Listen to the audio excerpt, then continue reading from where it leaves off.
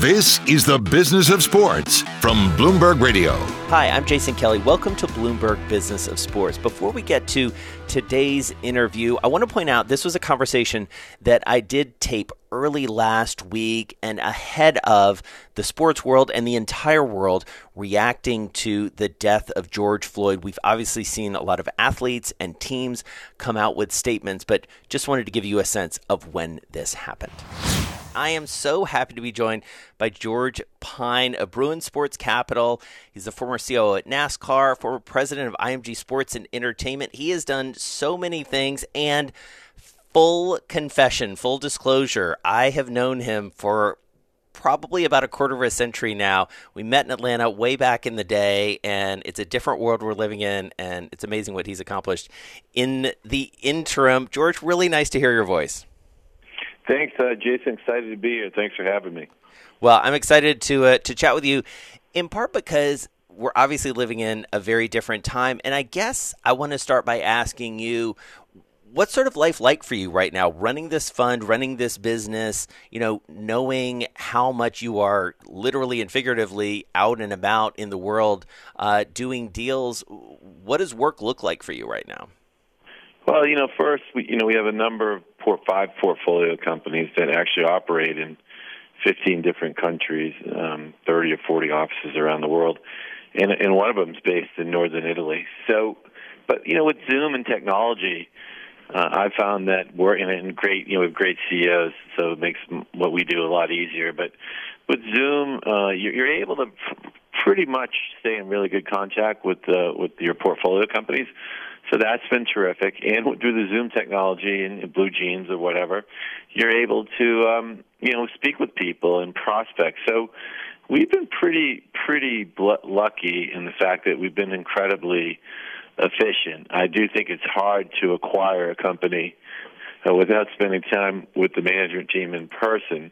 So that's the only negative. And, of course, it's hard to, everybody's earnings are hit, so it's it's harder to understand that, and also harder to determine what the future looks like. So that's a little tricky, but not impossible. But overall, I feel very fortunate. There's so many people that are suffering, and so many people that are performing heroic work. And I think from our standpoint, we find ourselves to be in a pretty fortunate position, and our companies have held up really well. Right. Well, let's talk about that. I mean, the world of sports has ground to a halt in many ways, and you are, and we can talk more about this. I mean, you're investing in sports in the broadest sense, and, you and I spent some time together at our Power Players Summit. It feels like 150 years ago, but it was in early February of this year down in Miami. And, you laid out, I think, a very compelling case at that point about, investing heavily in technology, and you guys have invested in experience. What does that look like at the moment, given that everything really is shut down? Although, and we'll talk about this, we're seeing sort of glimmers of light and things coming back. Well, I think, it's a lot. So first I would start off with the sports business in general. It's really been hard hit. I mean, it's very much like the airlines or the hotel or restaurants. I mean, we can't run the events, and so the entire ecosystem, has been ground to a complete halt. And people don't quite understand the economic impact of sports. I mean, in the United States, it's millions of jobs in the ecosystem. So it's not just the owners and the players. There are real people that are being impacted by the games not being played. I mean, you think about a game day, you've got the people that are doing the food and beverage, and the people that do the merchandise, and the people that collect the tickets, the security, the parking people, the restaurants and bars around the games. I mean, there's this stat. In Tuscaloosa, Alabama, one game impact for the Alabama Crimson Tide to that community is $20 million a weekend. So sports is big business. Wow. So, hold on a second. So I want you to say that again. So one football weekend in Tuscaloosa, University of Alabama, $20 million. $20 million a weekend. So if you think about the impact of college football, I mean, they play over 5 or 6 home games. If Alabama doesn't play this year, which I hope they do, it's $100 to $120 million a year to that community. And if the games are in half capacity, which is probably likely, it's half of that. And you can extrapolate that to Madison, Wisconsin, or Columbus, Ohio, or Knoxville, Tennessee, or Athens, Georgia. And so sports, it's big business, and it's quite an ecosystem. And so that business and that ecosystem has been hard hit. And yes, these games are going back on television, and that's good because that begins to get the business back going up again. But sports is still a live event, game day business, and that's going to be significantly hit this year. And I think it's going to be a hit for 12 to 24 to 36 months. And I think it's going to have long-term implications on the game day experience. And at the same token, it's going to have implications. I think, like any other business, you're going to see technology be adapted and accelerating technology in sports. So I think really when you look at the pandemic, there's two things. One, the game day experience is going to have to change and be improved. Standing in line for a hot dog, you're probably not going to be as comfortable as you used to be. Right. Standing in line to go into a venue, you're not going to feel the same. How food's presented, being crammed into a merchandise store, the whole experience is going to have to be reinvented, which is probably a positive, but in the short run, an economic challenge. And then the other positive is going to be because of technology and people consuming content on different platforms, more and more that's going to accelerate and be pushed out. So I think the acceleration of technology and new platforms as a result of the pandemic, like other industries, is going to be expedited. So to me, when I look back from the pandemic, I think the game day experience will be reinvented, technology will be accelerated, and then the other thing you're going to have to look at is just what does this dislocation mean, in terms of team ownership. Right. Some teams are going to be owners could be in different affected industries. Some teams may not be as capitalized as others. And then I think college sports is an area to watch because college football underwrites the 80% of the revenue at these schools, and then maybe basketball might be 20%. In a place like Duke or Kansas, it'll be more. And if you look at these other sports, baseball right now will only come back if the players take less money, and the same thing with NBA and NHL. The players aren't getting paid in college. And college is at least a 50% or more live gate business. And so there's no way to replace that income. That's going to create an economic hardship on universities at a time when they're already feeling economic hardship in terms of tuition and state funding. So I think college sports is a place to watch the dislocation. And again, because it has big media deals, but still more than 50% live gate, that live gate number is going to take a pretty good hit this year and maybe in years to come. And the last point on the live gate is going into this, it was getting harder and harder to generate ticket sales for every sport. And this now is going to intensify that issue. So those are kind of the things I think to look at. On the opportunity side, a reinvention of game day, acceleration of digital, but also watching closely what the dislocation means. Well, let's talk about college sports for a second because it's an area I'm fascinated with. As I mentioned in the introduction, you and I first met down in Atlanta a lifetime ago, and obviously you go down south, and notably a number of the towns you mentioned when you were talking about the economic impact are right there in the SEC. And I do wonder about colleges and college sports and the knock-on effect and how different colleges deal with that. I mean, keep me honest here, you played college football, right? I mean, you understand sort of how it all fits together. Will, in your estimation, schools protect the marquee sports and maybe to the detriment of some of the lesser sports? How do they wrestle with this? Well, again, long-term college football will be fine because college football provides the revenue in most cases to support all the other sports. So if you're in another sport, you're rooting for college football. As an example, I was speaking to a leader in the Olympic movement in Europe, and he was asking me what was going to happen with college football because they were concerned on the drain of revenue on Olympic sports in the United States. And, people don't really talk about it too often, that college football underwrites the costs for all those other sports.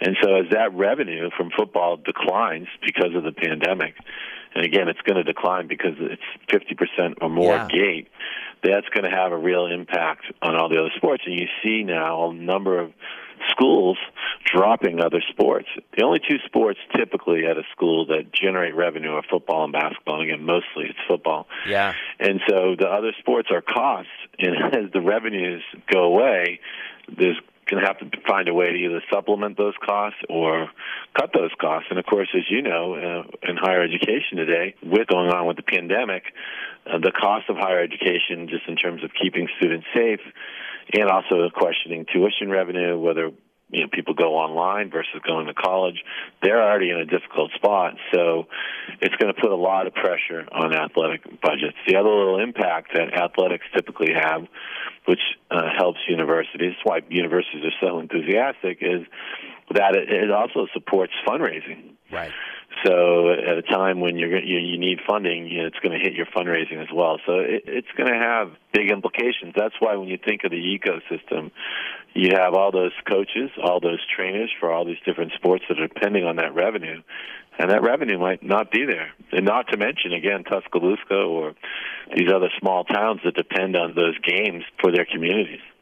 And so you also mentioned something that I want to pick up on around ownership, because especially in baseball right now, and we're taping this on May 27th, and there's literally discussions ongoing right now. It sounds like as we speak between the owners and the players in Major League Baseball, and you are at least hearing a lot from owners about the economic pain that they will suffer. And they clearly are thinking about that ecosystem as well around a Major League Baseball stadium. So what do you make of that, of the arguments, especially having, run a company that represented athletes at IMG, this debate between sort of labor and management that we're having in many major sports, but it seems like most pointedly in baseball?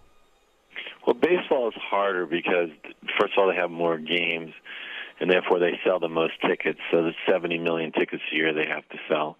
And so because, again, those sports that are more reliant on the live gate, it's more challenging. And so, therefore, they're harder hit, and it really does come about economics, because it doesn't pencil out to play the baseball games just for the media money.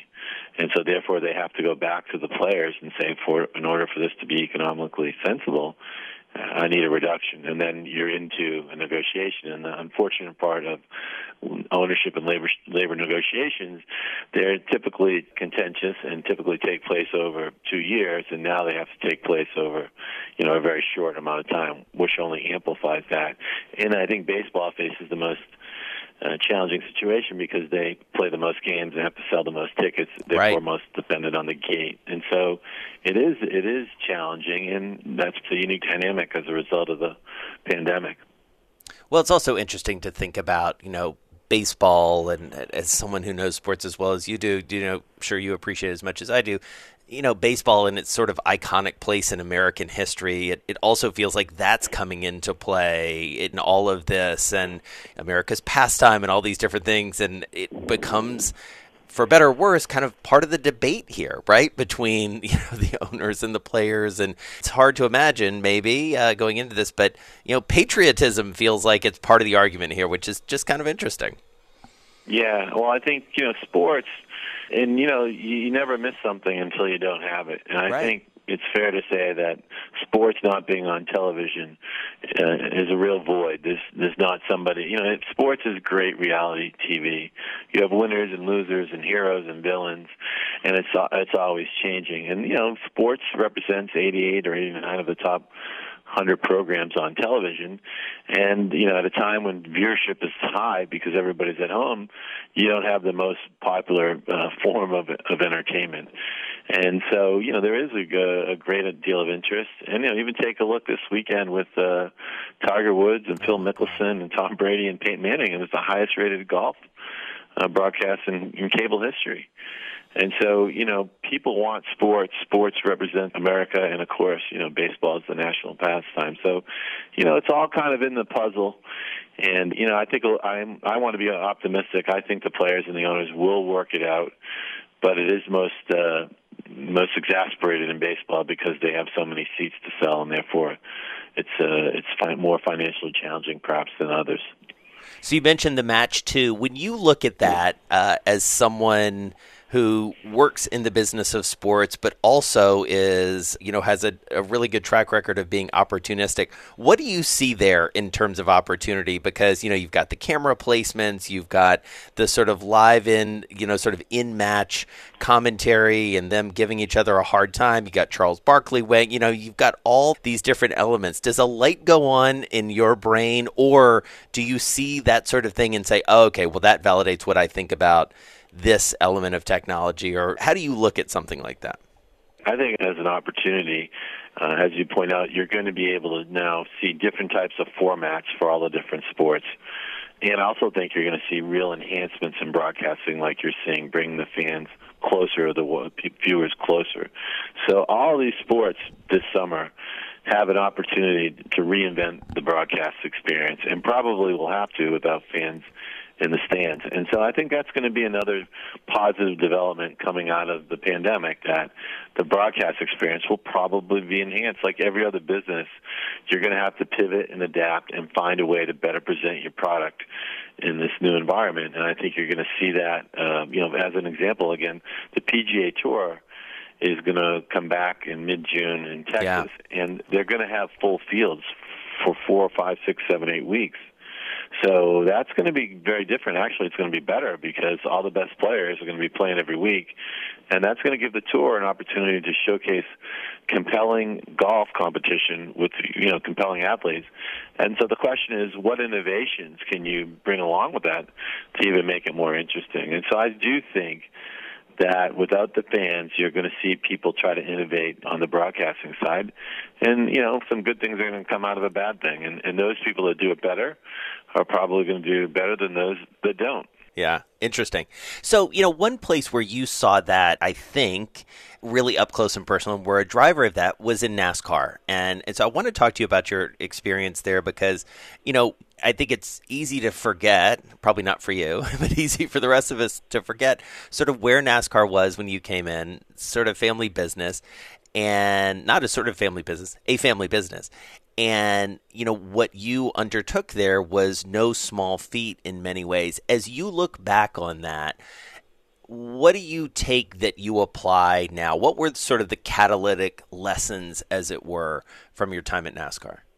As a point to our prior point, when we went from really cable television and network television, and, that David Hill was the president of Fox Sports. He's known all around the world as probably one of the best production minds in the history of sports in the world. He's running Fox Sports at the time. And what he brought to the sport at that time was, better camera angles, sound, and all kinds of different creativity that catapulted the sport to a new level. One of the things in life, you have to find an opportunity. I worked for Ted Forstmann, who is a, icon in private equity, and Ted used to say, you have to have potential, you have to have people, and then you get profits. And so I always thought, we had a mutual friend whose wife came home, who was studying at Georgia State, and she was talking about the growth fundamentals of NASCAR. And so I got so tired of hearing about it, even though I wasn't necessarily a car guy. I went down to NASCAR and signed them up as a client. And based on the fact that I thought NASCAR had great potential, and as I worked more with them, I felt they had great potential to grow beyond what it was. As you point out, 16 races were on the national network. The network doesn't exist anymore, mostly Southeast, mostly auto parts companies. But I thought it had great potential. And what we did, is go out and recruit really good people. So we recruited people from the NBA. We recruited people from Procter & Gamble. We recruited people from Disney. I even brought in a number of Democrats into NASCAR, and Democrats and Republicans. So I recruited a guy which I think campaign. We understand it now in 2020 as sort of an obvious thing. But back then, that was probably... Different. People probably thought you were insane, right? Right. So we had Dale Earnhardt, our 7-time champion, was died on national TV on Fox in front of 35 million people, and we were not where we needed to be on the communication side. And I had been promoted to run the company 4 weeks before. So I found Jody Powell, used to be press secretary for President Carter, and he culturally really related well with the people at NASCAR, even though he was a Democrat. And so we had him come down and teach us the fundamentals of communication in a crisis, and we ended up hiring his chief of staff, who used to work for Richard Gephardt, and then we hired another gentleman who used to work for John Kerry. So we brought in the best minds, in this case, political experts that were really good in crisis management, ended up hiring them. So I think, again, part of the lesson you learn in NASCAR is you have to be in a growing situation, but then you have to bring in other talented people for you to take advantage of it, and then partner with great people. So, Coca-Cola was a great partner. Fox, NBC were great partners, and Nextel was a great partner. So partnering with companies that could really help you grow your business was an important thing. And then the other lesson I learned was working with your constituents. When you're running a company or a country, but in most companies are small countries, really, when you think about it, managing your constituent base is an important thing. And so building relationships with the drivers and the tracks and aligning those interests were another important element of growth. So, again, potential was there. You really needed to bring in the right people, and then the profits came. And so that's kind of a simple formula, I think, but those are key things: getting the right people working with you, and then partnering with the right people to take you to places that on your own you really couldn't get to. What'd you learn about fans and consumers from NASCAR? Because I feel like it's an amazing window into America that few of us who live on the coast fully appreciate. You and I, again, have the benefit of having lived down south, although Atlanta is a different sort of place. But having moved around the South a lot, as you have, one understands that it's very easy to get trapped in that sort of New Yorker cartoon of like the world just sort of drops off at the edge of Manhattan. I would imagine you can't think like that. It's impossible to think like that if you're running NASCAR. Yeah, no, that's exactly right. And so one of the things we did was we had to compete against all the pro sports leagues, back in the 90s, and they were perceived to be far more successful and had more resources. So the question was, how do you compete with these people? And what we did is we did a lot of fan research. And what we understood was we really understood our fans, and we contrasted our fans to how they fit other corporate brands and what made them special and unique. And I can still remember it. We had these two binoculars. On one side was all the great elements of competition, edge of the seat competition. You never know who's going to win. Great product. But mostly every sport could claim that. What we claimed was that NASCAR was like a big family. People had a sense of belonging, a sense of family, and people who were straight up and athletes that you could admire. And we were fortunate at that time in the 90s where there were player strikes really for the first time. And we were able to use that, our athletes, people like you, there's somebody you could admire. There's a sense of belonging that's unique to being a NASCAR fan. And what you find out is really it's not just the South. It's really C and D counties in New Hampshire, in Maine, in Illinois. And it's really a different contrast between the A and B counties and the C and D counties. And so we really drove that home to corporate America, saying, look, these are your consumers. They're the people buying detergent. They're buying all these consumer packaged goods. You want to reach these people, and they're passionate about what NASCAR stands for. And that was really, Jason, I hired a guy who was a brand manager at Procter & Gamble, which at the time was unheard of in NASCAR. And he came in and helped us understand the demographics and psychographics of our fan base, and then matched that up with the sponsors. And that's how we really told it. It had to be true, obviously, which it was. And it wasn't so much, again, a Southern phenomenon, but it was more of a C&D phenomenon. Interesting. Yeah, well, and I think, and you're right, that is I sort of showed my own bias to some extent thinking about it as a Southern thing, but you're right. It's a rest of the country sort of thing in many ways. And I feel like I would imagine that you've been able to take those sorts of learnings, especially into 2020 America, where it feels like maybe we're, not to delve into politics, but, we're as divided as ever in many ways. And even when you think about how people are viewing the pandemic through political lenses, I would imagine you take a lot of that with you as you understand fans and consumers going forward. Well, it's been an incredible ride when you think about, I spent, as you point out, 17 years in the South, and the Deep South. I'm talking to someone who spent weekends in Talladega, Alabama, Johnson City, Tennessee, Florence, South Carolina. And by the way, when I left NASCAR, I cried, so I loved it. From Massachusetts, went to Brown, came back, worked in New York for IMG, and IMG was a different situation, right? IMG was in 30 countries, and it was the high end of the high end. I mean, we had clients like Giselle, and we ran Fashion Week, and we worked at Wimbledon and the British Open, and we were a global company, and that was really. I'll tell you a funny story.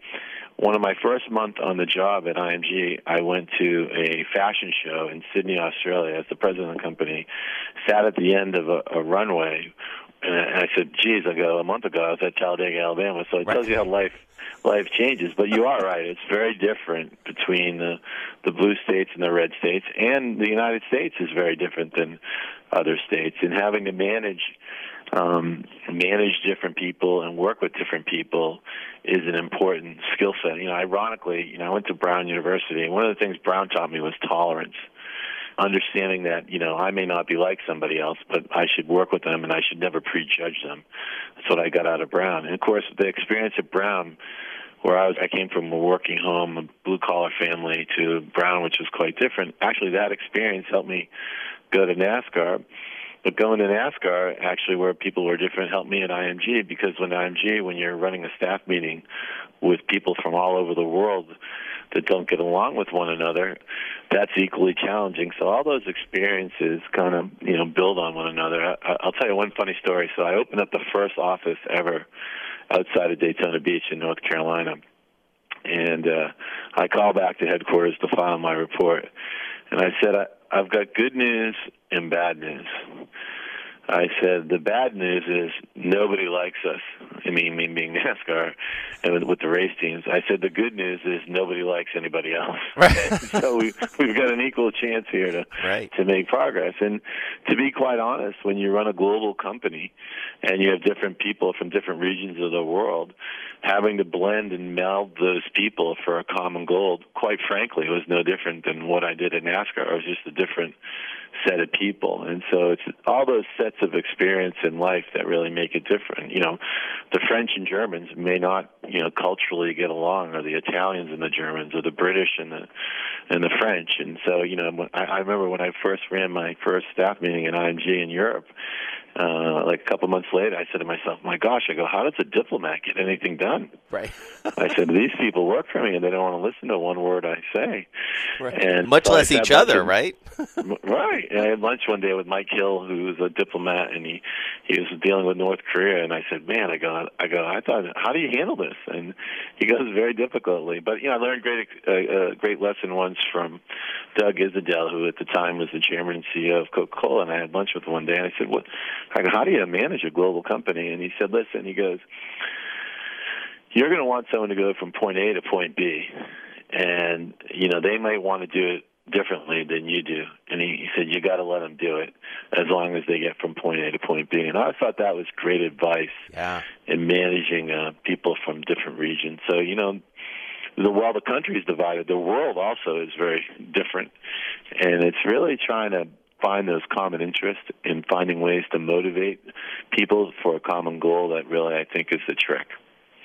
So you got to give me a Teddy Forstmann story, and and for listeners of a certain age, you say, like me, you say the name Teddy Forstmann, and especially having looked after the private equity beat for a long time, anyone who read Barbarians at the Gate, this is a legendary financier, the late Teddy Forstmann, and had a massive impact on so many parts of the financial world, but also the world of sports through IMG. And I do wonder, we could spend the rest of the day, I'm sure, telling Teddy Forstmann stories, or you telling Teddy Forstmann stories, but I do wonder, what did you take from him? Because he was notoriously difficult, notoriously smart, obviously ambitious and driven, but that is not for the faint of heart, I would imagine.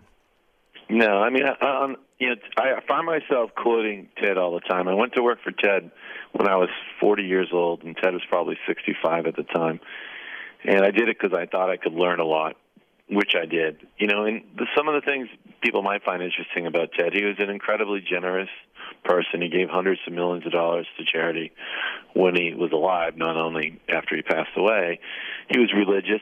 I traveled Europe with him once for 2 weeks, and we went to church in Paris and Germany, and so he's incredibly religious, called his mother when she was alive every day. So there were incredibly great things about Ted. He was very difficult and very demanding, and and my office was with him. My office was right next to his, and he was tough. I mean, there's just no other way around it. And my favorite story about Ted was, of course, what I learned from Ted was structuring risk. Like, Ted was really very negative about everything, but if he found a way to minimize the risk, he was all in, and there was no changing him. And so, one of my favorite stories about Ted was, it was during the financial crisis, and we had an opportunity to buy a company in college sports and really kind of get a big position in college sports. And Ted walked into me, and we had to borrow money to do it, and he said, listen, we're going to have a tough conversation. I don't want you to say anything, and you're not going to like it, but that's too bad, and you need to fall in line. And he probably didn't say it that nice. Right. He said, listen, we're not going to borrow what's $100 and some odd million. We're not borrowing that money because the banks are like loan sharks, and we're just not going to do it. And so I went home that night and with a colleague, had a couple glasses of wine, and Ted always read his email. So at about 10 o'clock at night, I emailed Ted, and I said, Ted, I understand where you are. I said, but if you don't do this, it'll be like passing up on the rights to own the Premier League 30 years ago. And I go, you'll regret it, and it will be a big mistake, but I'll support you, whatever you want to do. And it was a Thursday before Memorial Day weekend. So the next morning, I had little kids at the time, and I'm driving we have a place up in Cape Cod, and it's like 9 o'clock in the morning. And Ted, is at this point probably 68 or 69, typically didn't come in at 10 or 10:30. And I get a call from Ted at 9 in the morning, and he goes, where are you? I said, I'm driving to Cape Cod. It's Memorial Day weekend. He goes, the company's at an inflection point. Turn around and get back here. We need to buy that company. So, what you learned from Ted was he listened, yeah, he analyzed, he thought, and he managed risks. And, I find myself quoting him probably at least every other day, if not every day. I learned a lot from him. He was not easy, but, I learned a great deal from him. Well, they say, the great ones are never easy, right? That's part of what makes them great. So just as we wrap up here, I do wonder, as you think about your company right now, it feels like so much of your career really, not to be too grandiose about it, but sort of has been leading to this moment for Bruin in many ways. What does the next year, 2 years, 3 years look like in terms of opportunity for you and for the firm? And I'm guessing your answer may be a little bit different than it was when I asked you a similar question earlier this year, given everything that's going on in the world. But as you, sit and think about that, as you talk to your team, like, what do the next few years look like? Well, first of all, having grown up in the business for 25 to 30 years, I am very sad because my friends who were part of this industry and the industry that's been so great to me is going to be hard hit. There's just no way around it. And so I go into this, concerned and worried about my friends in a business that's been great to me. And I don't underestimate. There's no way to overstate that or underestimate those feelings. As it relates to Bruin, we find ourselves in really good position. Our companies, our CEOs have done a terrific job, and our leaders in their particular areas. So for our companies, I think they're going to come out of this, stronger and better. And I think one of the things that you lose in a bull market is that, one of the things, if you criticize me, is I didn't put much leverage on the companies because I always felt like we were going to create value by operations, not so much by financial structuring. So that doesn't look so great in the bull market, but in a market like today, having companies that aren't leveraged is really a blessing. And I think that who you do business with in a bull market probably has less value. And going forward, I think, as turbulent times, there's more value put on, who's backing you and who you're dealing with. So I think on the portfolio side, our companies will come out bigger and stronger. Why? Because I have two streaming companies. I have a design company. I think they're going to do quite well. I have a data company. So they're really going to benefit from the acceleration in technology. And then, we just raised close to $700 million in November. Mm-hmm. So I do think there are going to be a number of opportunities that we are going to see, and it could be a good time to invest behind the business. Because sports, well, it's going to be hit hard in the next 12 to 36 months. Long term, I think sports will be strong. So they're probably, like other investment opportunities, will be good investment opportunities in the next 12 to 36 months because of the dislocation of the pandemic. And I think as a category, sports is strong. So, like anybody else, you got to pivot, you got to be resilient, and, I'm more hopeful than not going forward.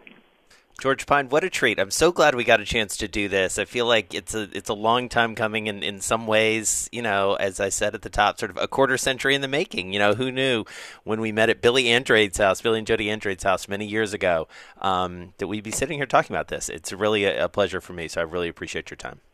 I really enjoy it, and it's great to reconnect, and those are special times, and thank you so much for giving me the opportunity. All right, that's George Pyne. You've been listening to Bloomberg Business of Sports. We're here each and every week online. Find it wherever you get your podcasts. Catch those Mondays, Wednesdays, and Thursdays when they drop. You're listening to Bloomberg Business of Sports from Bloomberg Radio around the world. I'm Jason Kelly.